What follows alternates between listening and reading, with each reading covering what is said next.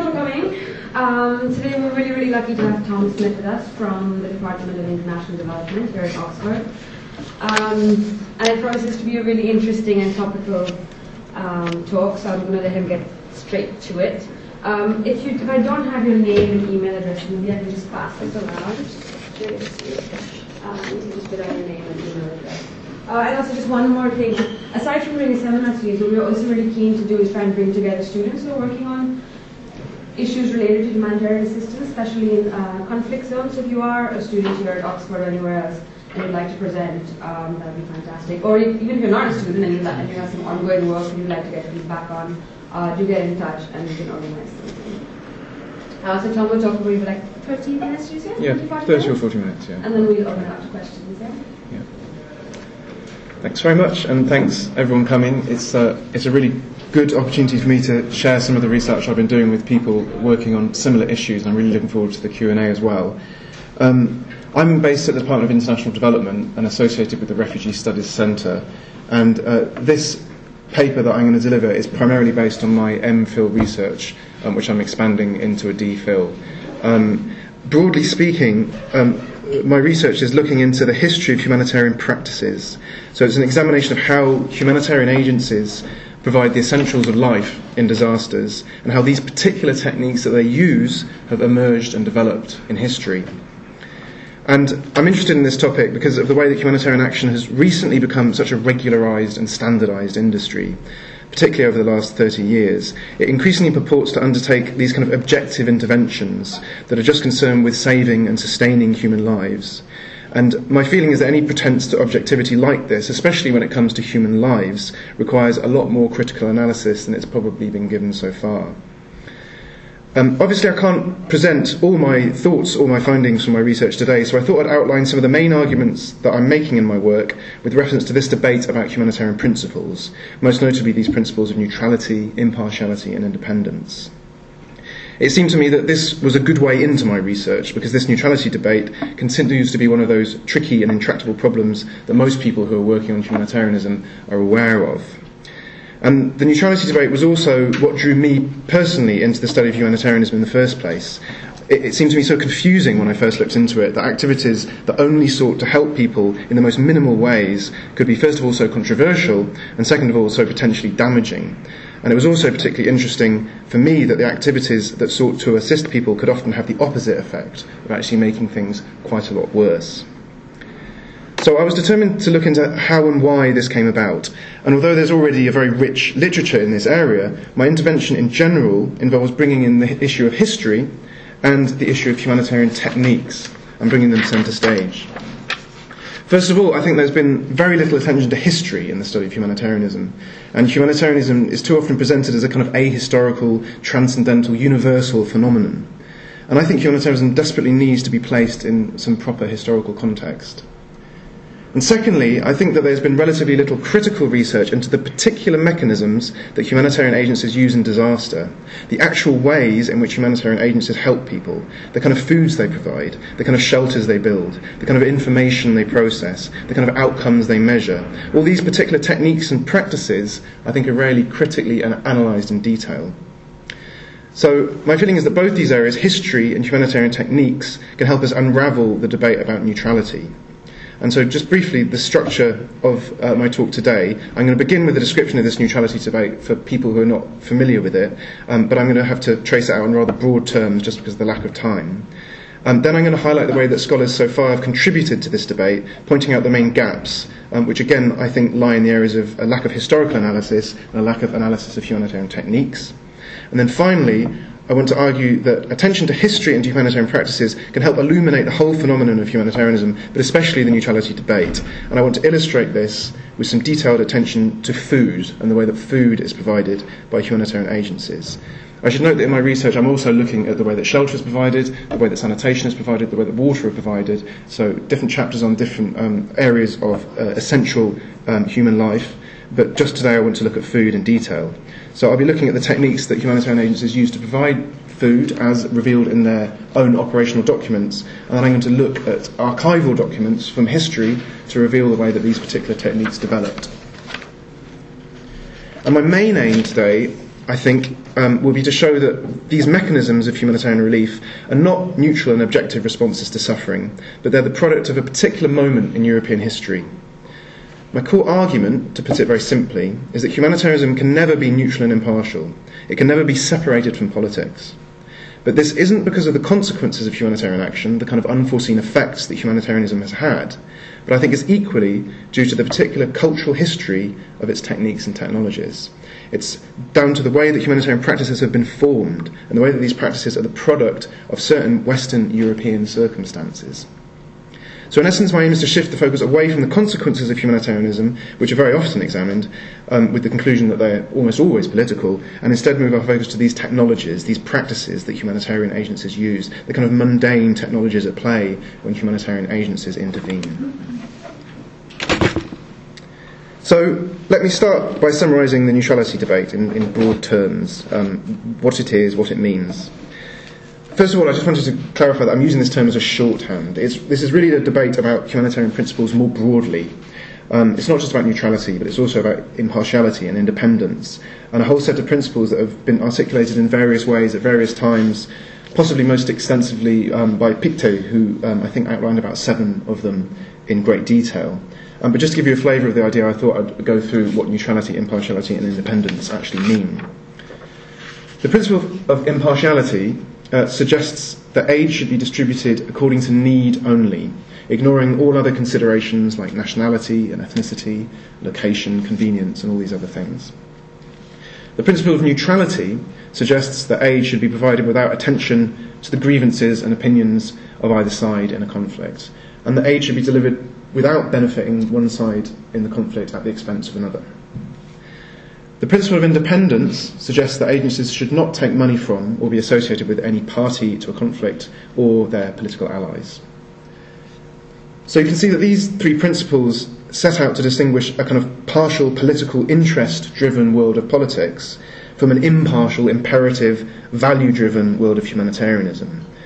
They're basically about trying to situate humanitarianism as something that's apolitical, something independent of politics, something driven by morality and values.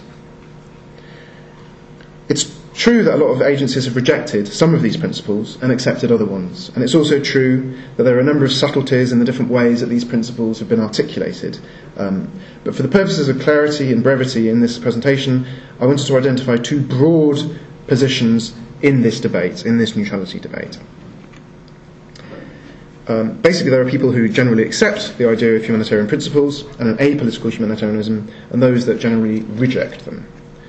Those that accept the principles have often been termed classicists or denormatists, because the principles themselves go back to the beginnings of organised humanitarianism, to the establishment of the International Committee of the Red Cross by Henri Dunant, and a number of other agencies in the middle of the 19th century.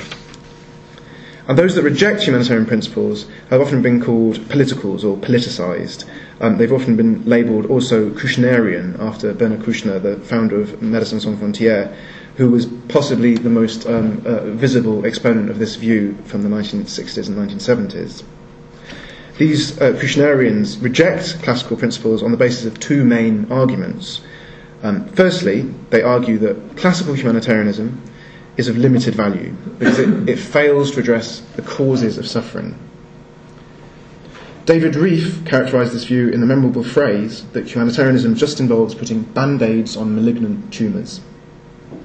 In other words, it's a rather useless response. It doesn't really address the reasons people need help, it just offers some basic forms of relief. And as long as those root causes aren't tackled, people are still going to suffer and relief is still going to be needed. But second, these people also attack classical humanitarians on the view that it's an unethical position. This is an ethical argument rather than a practical one. They say that staying completely neutral in a conflict often means staying quiet about human rights abuses. When you don't make a statement that could be considered to advance the cause of one side over another, you ignore the fact that one side actually might be worse than another, or that justice might actually lie with one side and not another. They argue that we have an ethical obligation to condemn what's wrong and to assist what's right. And if the delivery of humanitarian aid ends up people who have committed atrocities, then humanitarian aid is counterproductive and unethical. And this, of course, was the situation that a lot of aid agencies found themselves in after Rwanda, and it's been the topic of a lot of academic work by people like Fiona Terry and Peter Ubben and of course Hugo Slim, who is not here today but has been involved in this group. So let me now look briefly into the contribution of empirical academic work in this debate. When taken as a whole, academic work on humanitarianism appears to suggest that this classical idea of neutral and impartial humanitarianism has never really worked in practice. In other words, they highlight that it's impossible to actually implement classical principles, and they highlight the multiple ways that humanitarian agencies actually have very political consequences. And I'm just going to give 3 examples of this. It's a very, very big literature, but here are 3 illustrations of this view, or rather this body of work. So first of all, there's work on the economic consequences of aid. So when agencies go into a new place carrying huge amounts of cash and resources, it's inevitable that some people are going to benefit more than others. Aid agencies might allow military forces to charge for the protection of deliveries. They might allow militias to seize goods at checkpoints. They might pay rents and buy items locally from traders and wholesalers who offer assistance to one side in a conflict or another. They might provide opportunities for the final recipients of aid to trade things like cash and food to trade items like food and medicine for cash and weaponry. So all these interventions in the political economy of aid have inevitably political impacts, and David Keane is perhaps the most well-known author who makes this point. Second, there's work on the political consequences of aid, or rather the consequences of aid on political institutions. When agencies intervene, they often end up acting very much like governments, and they often intervene where governments are already very weak. They end up replicating or replacing governmental structures, or providing services that national governments would otherwise provide, or provide these kind of systems of patronage and opportunities for people, again, that governments are normally providing. They can be accused of undermining existing political structures, preventing democratic institutions from taking root, and replacing the need for citizens to call their own governments into account. So undermining democracy in this fundamental way has been the argument of Alex de Waal, who's, again, probably the most notable author who makes this point. And then finally, there's a lot of academic work on how donors and aid agencies themselves have very partial motivations. Agencies are reliant on their income streams, obviously, and they remain paralysed, like a lot of international agencies, by the funding cycle itself. They inevitably don't intervene purely on the basis of need, but also on the basis of where there's money available for them to intervene. And usually, because this money comes from governments or large donors, they're influenced by the geostrategic or political aims of those donors or governments. As a result, there's a lot of examples and a lot of studies about this imbalance between the amount of money that's spent on international aid and the level of need in a certain place. Again, perhaps the most famous example comes from the late 1990s, when many more millions were spent by humanitarian agencies in the Balkans compared to Central Africa. And this was at a time when, according to pretty much every indicator, the situation in Africa and the needs in Africa were far, far greater than in the Balkans.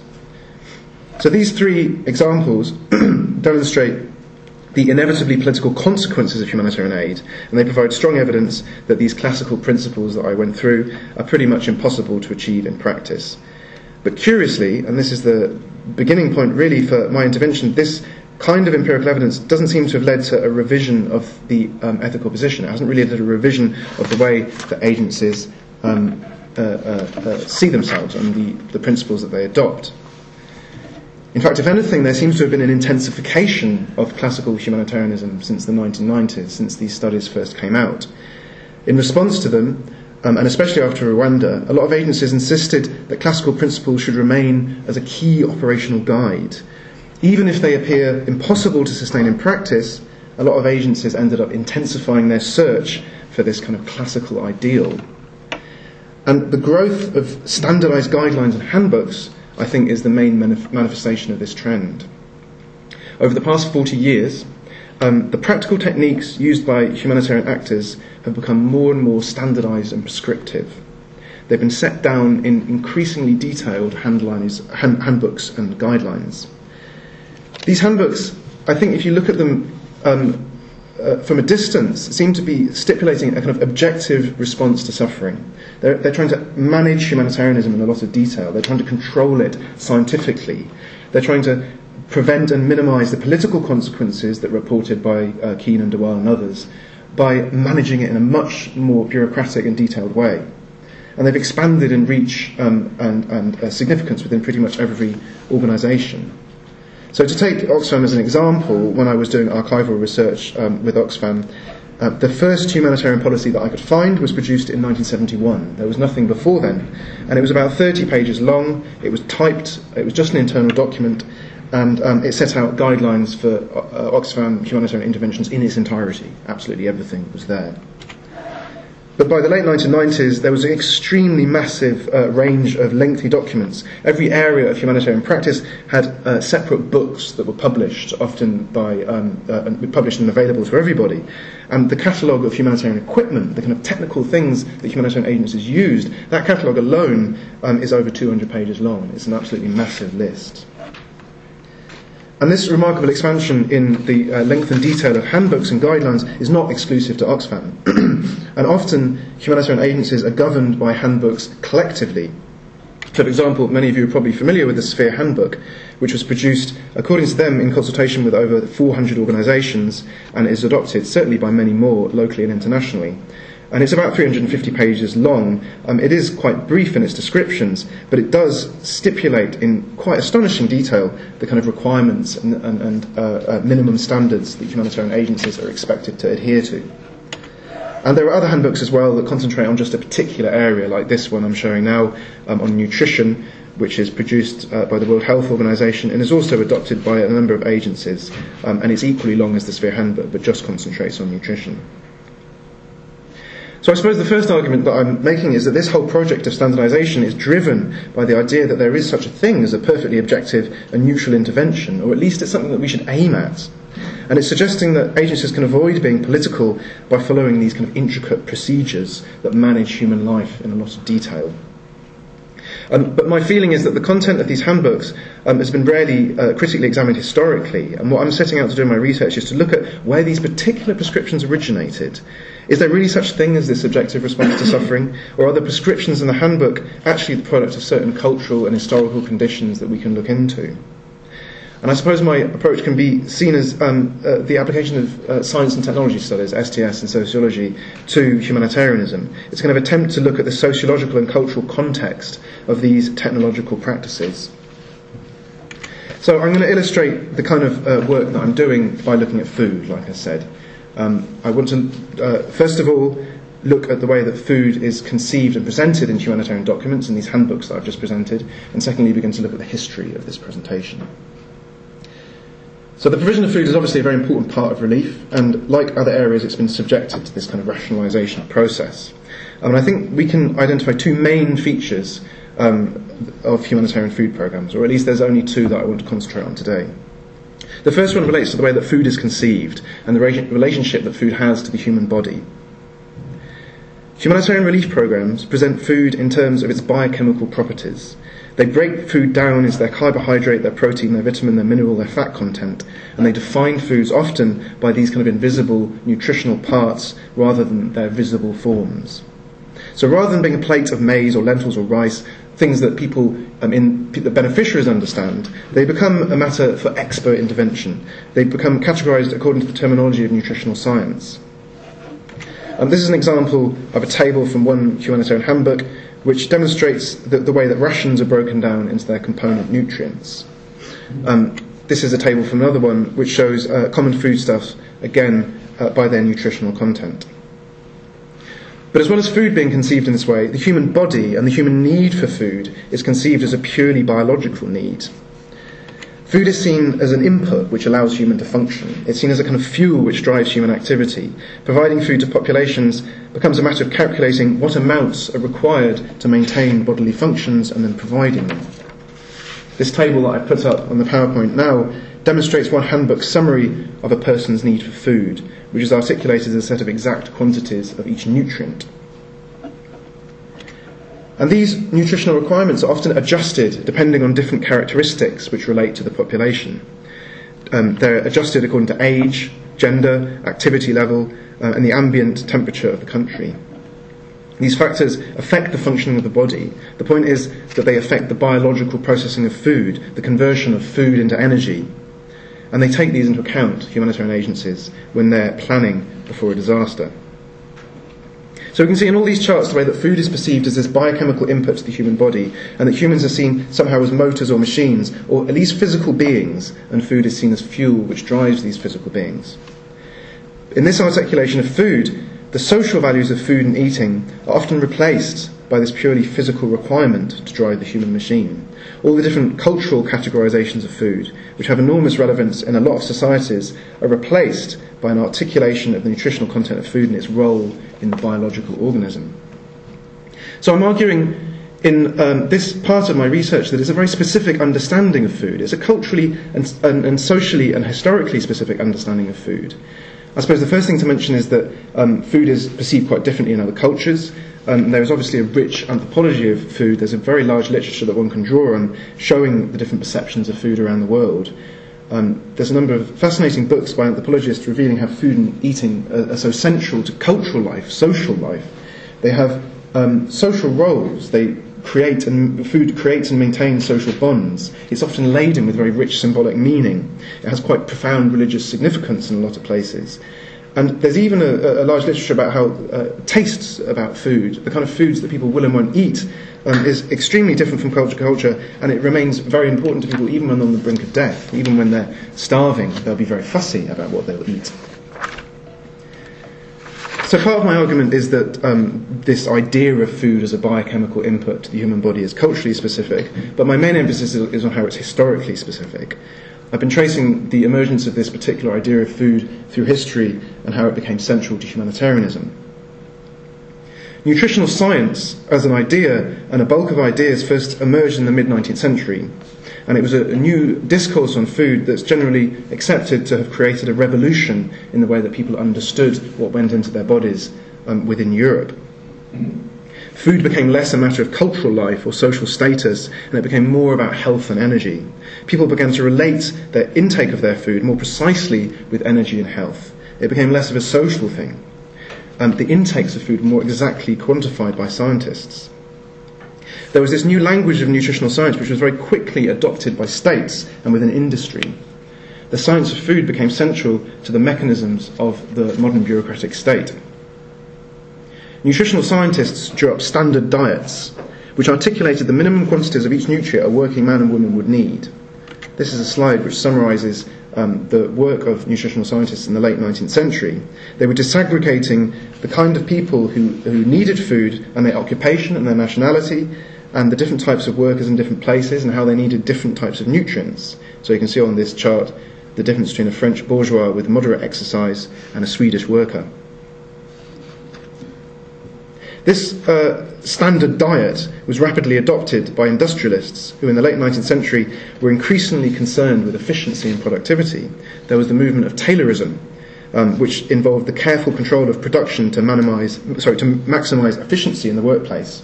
And Taylorism began to see the intake of food by workers as a crucial part of their drive for efficiency. They began to offer nutritionally balanced meals in the workplace to ensure that the energy that workers expended was matched by the meals that they ate. And in the process, the human being began to see increasingly like this machine which took input and produced certain outputs, industrial outputs. But this vision of the human body, which has been called the human motor by a very influential book by Rabin Bach, was also adopted in the military. It was very common in the military, particularly in the early 20th century. The military became preoccupied by the health and the strength of their fighting troops. But they also began to intervene directly in the policies of government to make sure that not only their troops were nutritionally well off, but the general population was, so that when they were drawing conscripts from the population, that they were healthy and sturdy. A whole load of policies like canteen feeding, nutritional education, fortified foods, and very detailed attention to the rations that soldiers were given were all manifestations of this kind of trend. So this idea that food is a fuel that drives the human motor, I think is a cultural idea that emerged in the 19th century and became very much associated with the modern bureaucratic state, particularly the military and the industry. And I suppose the broad and provocative question that I want to ask today, and then I'm going to return to this, is can we really see this as humanitarian, this view of food? Doesn't it fail to respond to people as humans with social and cultural lives of their own? Doesn't it just respond to people as physical machines that require certain amounts of chemical energy in order to operate physically? And what are the implications of these techniques actually when we get into the field?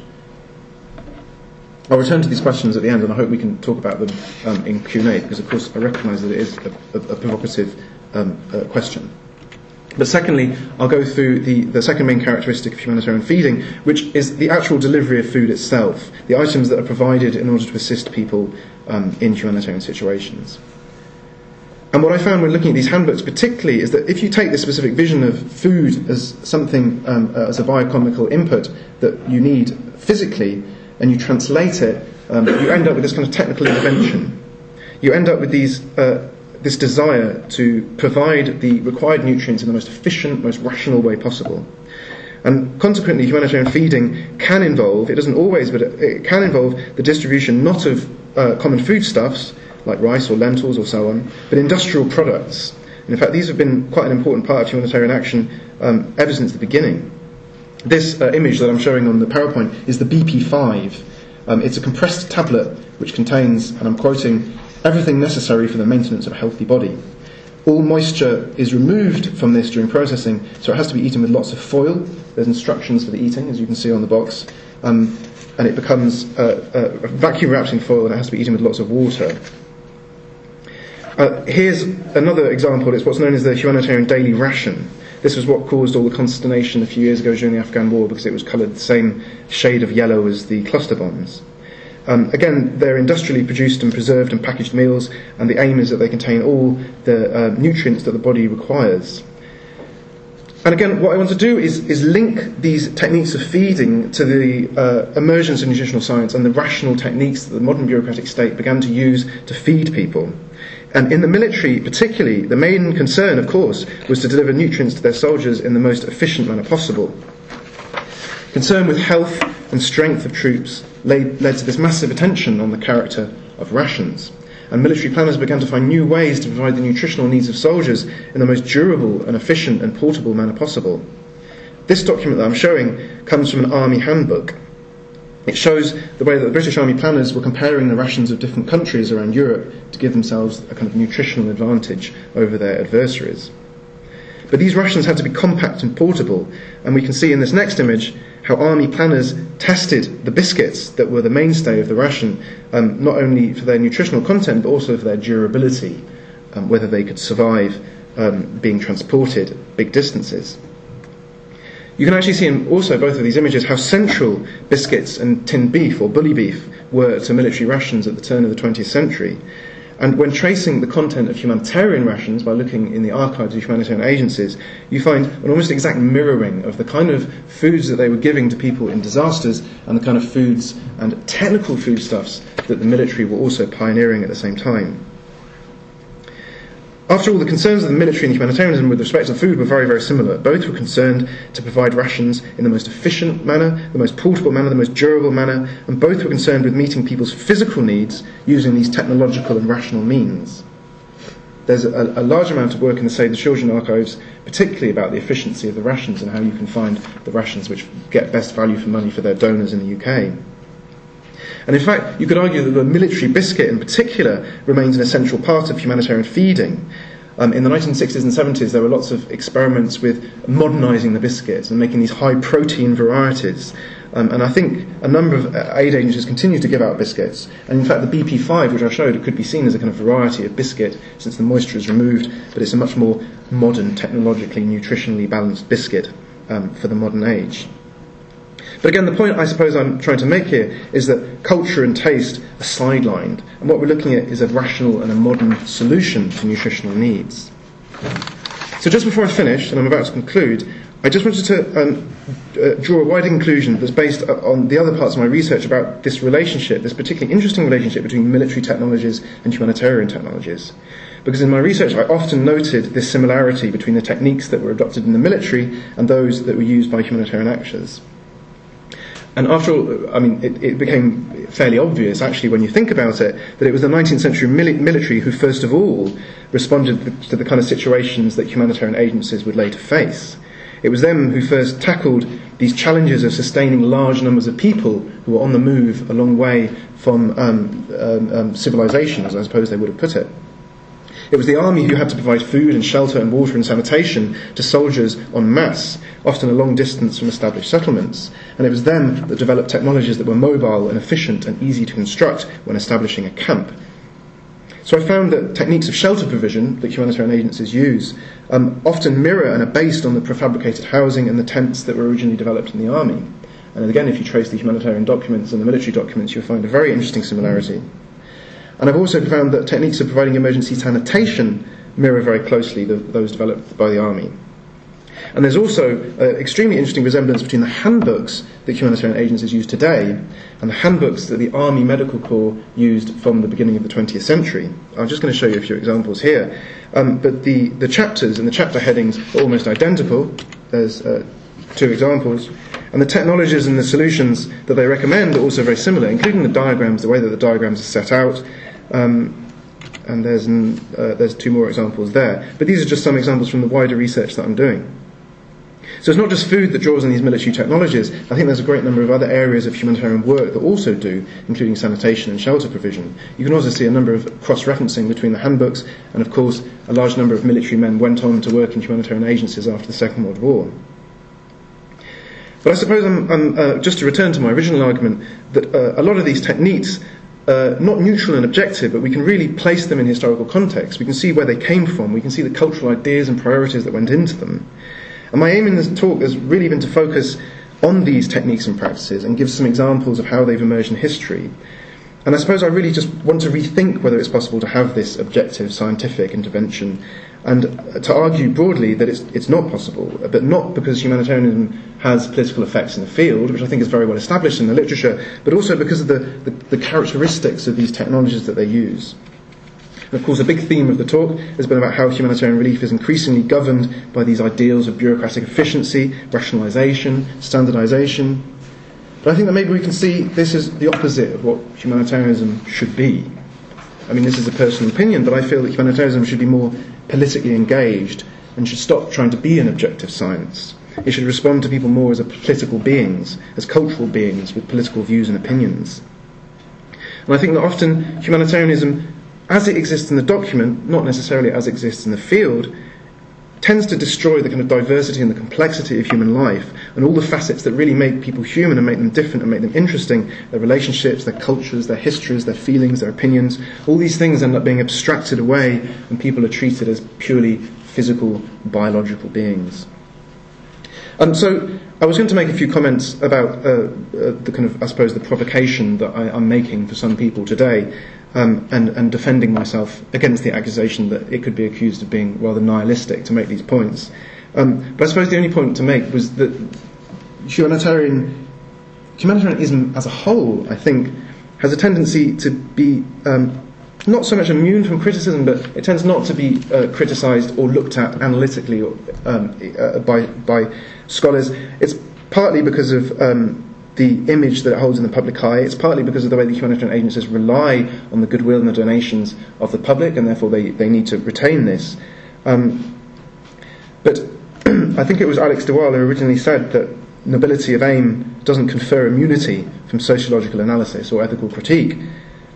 But I also think that maybe we should go further, and that it's this nobility of aim that makes the sociological analysis so important, because it's people who've got noble aims and that do things that are often amazing are so unaware of the kind of power that they have and the kind of negative things that they can end up doing. And when people work so hard to try and change the world for the better, they often don't have the time to examine what actually happens in their noble attempts and the kind of techniques that they use. Certainly they will never have time to examine in a lot of detail. Thanks very much.